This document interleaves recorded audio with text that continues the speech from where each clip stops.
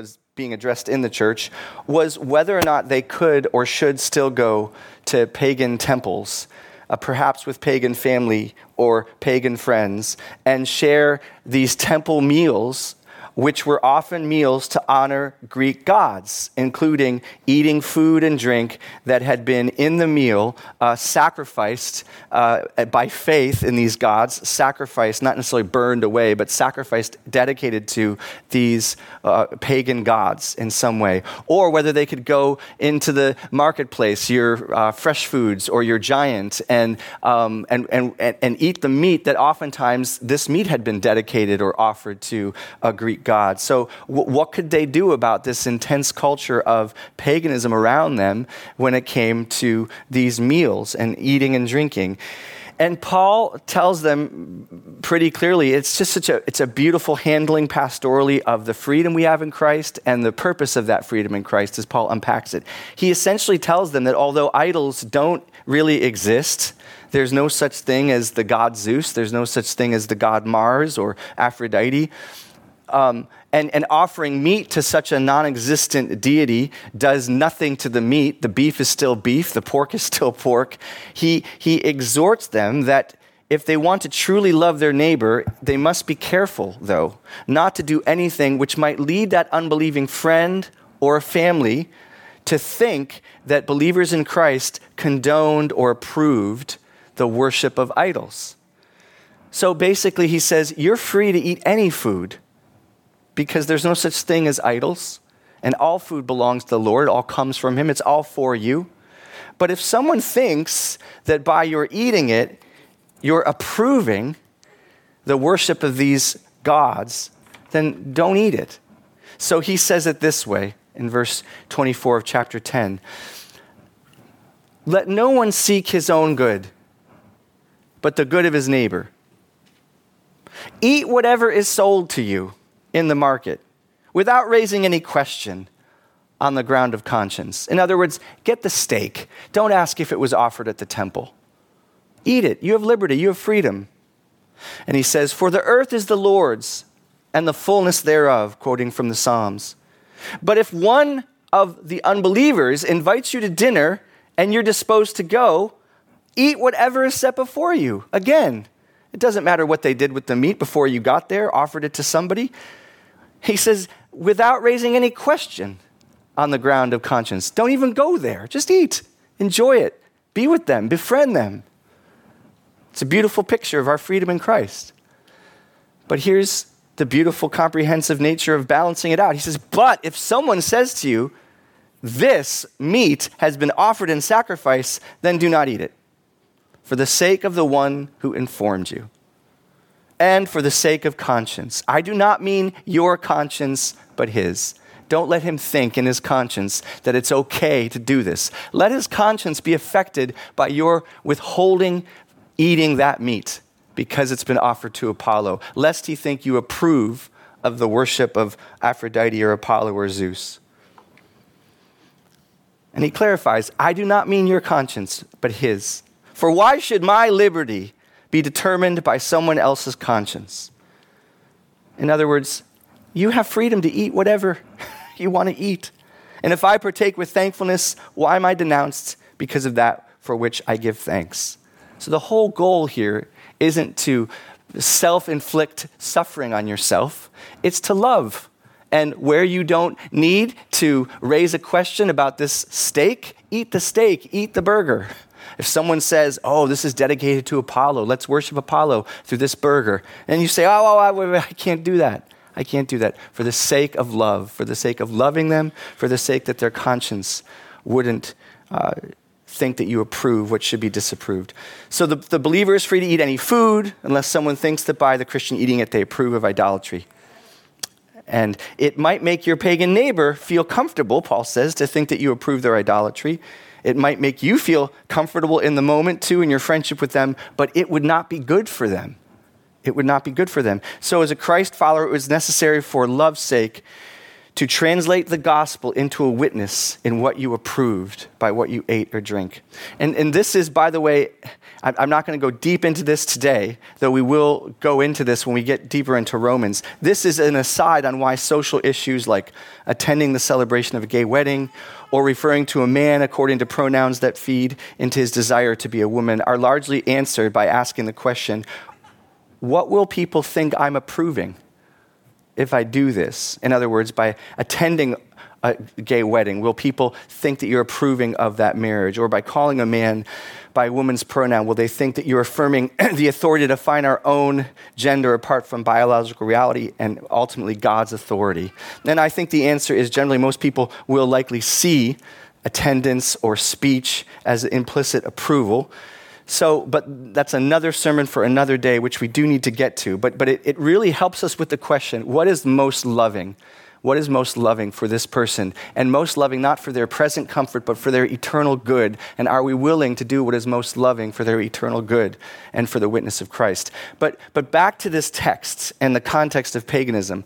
Undergirding Paul's argument is something surprising and a little bit, it's actually very sobering.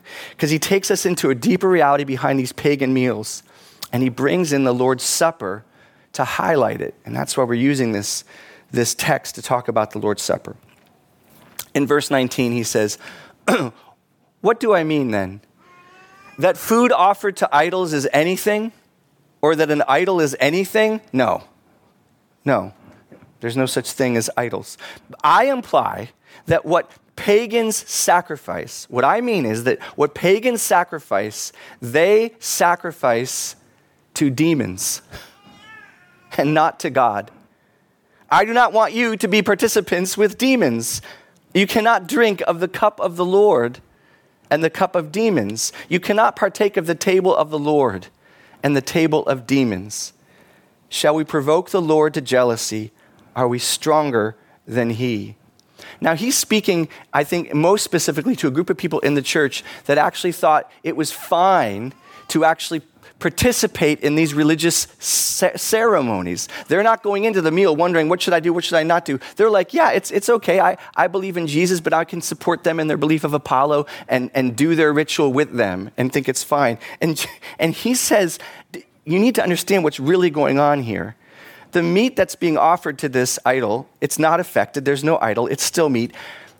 But the heart of the person offering the meat to an idol is undergoing something profound, even if they don't know it. They're communing, they're befriending, they're sharing fellowship with demons. That's what Paul says is going on behind this sacrifice, this ritual dinner. This is because the whole pagan system was inspired by demonic influence. Fallen angels seeking to destroy mankind's relationship with God were at work behind the pantheon of paganism, of Roman and Greek gods, seeking to deny and blaspheme God's glory as well, by leading people into this fantasy that denied the truth, denied the reality of the universe and of its creator. And Paul says that when a pagan involves themselves in this ritual, they participate, they share, they fellowship with demons. That word participate or participant, it comes from the Greek word koinanos or koineia, and it means a sharer in, a companion of, a partaker of.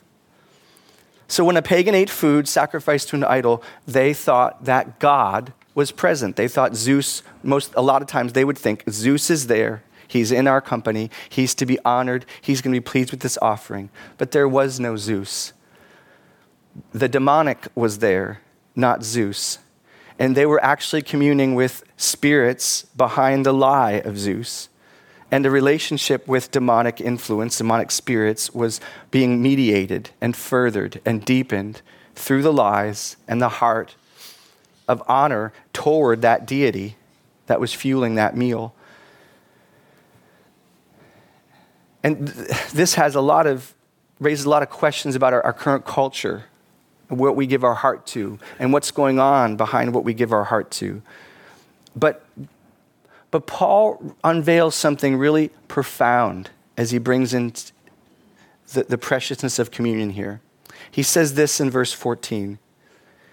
Therefore, my beloved, flee from idolatry. I speak to sensible people. Judge for yourselves what I say. The cup of blessing that we bless, is it not a participation in the blood of Christ? The bread that we break, is it not a participation in the body of Christ?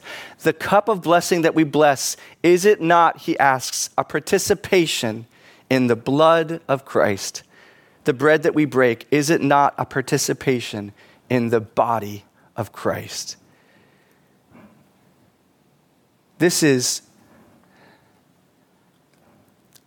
really incredible truth about what is really happening when we take the Lord's Supper. It is Paul says, participation in the body and blood of Christ. Participating, again, it's that same word rooted in koinonia. It is a partaking of, a sharing in, a fellowshipping with. If false worship engenders the attention, listen, if false worship engenders the attention and the presence of the demonic, how much more will true worship of the true God, who Paul says is jealous for our worship? He's not indifferent to it. He's eager. He's jealous. He longs for the worship that's due to him from our hearts. How much more if demons are attentive at sacrifices to Zeus, how much more is Jesus attentive to his people when they celebrate his body and his blood in humility? Jesus is spiritually here with us right now as we take this sign of his body and his blood.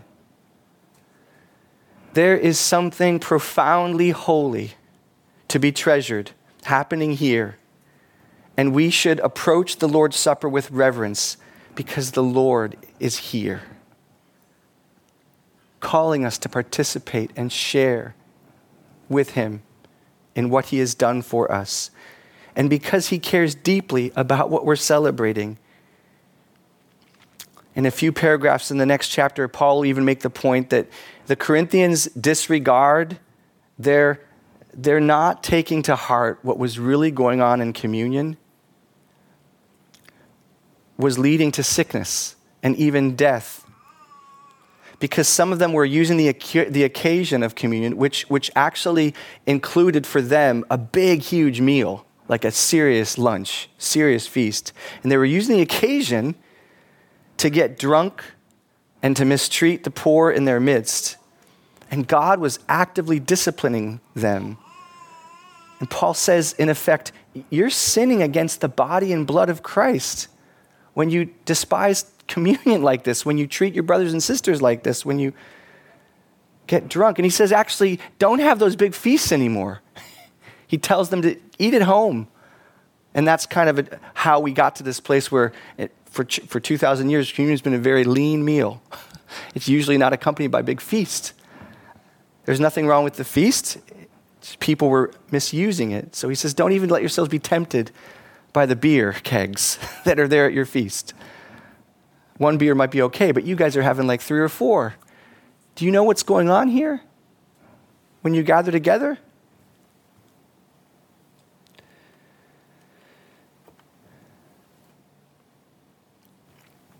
So in the same vein as we see Paul here say that we participate, have a share in his body and blood, and as we remember Jesus' words, that this is the cup of the new covenant in my blood, and do this in memory of me. As we remember that admonition that in communion we proclaim the Lord's death until he comes again, God is telling us there is a particular holy focus in the Lord's Supper. We especially affirm today, every time we take communion, our share in the body and blood of Christ given for us. Our participation, our share, our fellowship with, our embrace of, and receiving the benefits of the body and blood of our Savior given over to us. All the new covenant blessings won by that blood. That's why Paul uses these words, why Jesus used these words. Remember, remember. Remember what? My blood poured out for you. My body broken for you. Proclaim. Proclaim. What do we proclaim? The Lord's death until he comes. So we remember, we proclaim, and we cherish that Jesus' body and blood have been given over to death for our sin. And hallelujah, that body and blood has fully satisfied God's justice against our sin. All of it. We remember, we proclaim, we cherish that Jesus' body and blood given over to death for our sins has won for us forgiveness and peace with God forever. We remember, we cherish, we proclaim that Jesus' body and blood given over for us has won our justification. We stand righteous. I don't feel very righteous today. Probably many of you do not feel very righteous today. But that is what God declares over us because of Jesus, righteous through my Son. Because his body and blood are that valuable. We remember, we proclaim and cherish that Jesus' body and blood have won for us the blessings of the new covenant, chief among them, a new heart that loves God, not perfectly, but truly, indwelt by his very Holy Spirit. He lives in us individually and together as a family. When we take the cup and eat the bread, we're affirming our sharing in his body and blood and all the blessings that have been won for us through his body and blood. And most of all, in that new covenant blessing of his indwelling spirit, we're affirming, brothers and sisters, and most of all, that we have him. We don't just have forgiveness. We don't just have justification, as wonderful as that is. We don't just have adoption, as wonderful as that is. We have him. We have him. Companionship, fellowship. Hebrews says we're partakers of him.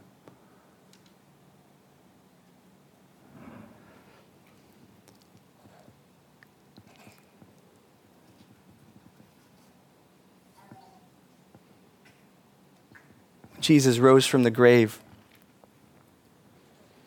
and he came to Mary, or Mary came to him. She grabbed onto him. She wanted to hold him. He says, I got work to do. Not yet. I have to ascend to my Father. I have to finish the salvation of you and finish the salvation of millions and millions of people for at least the next 2,000 years.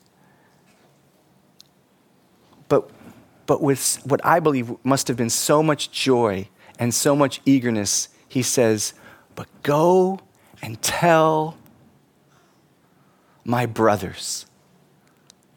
It's the first time in all of the Gospels, maybe the first time in any of the Gospels, where Jesus calls someone my brother.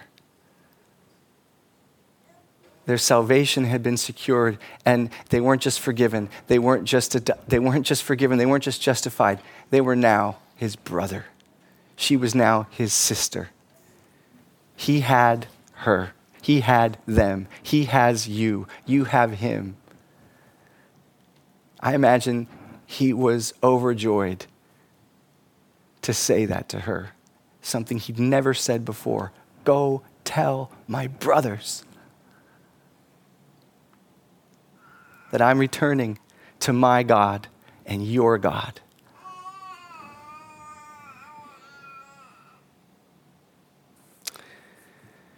This morning, brothers and sisters, we are partakers of the blood and the body of Christ. We affirm that through this bread and this juice. And we affirm not only that, but we are partakers of Jesus. He is our feast. He is our portion. He is our very great reward. Would you take the bread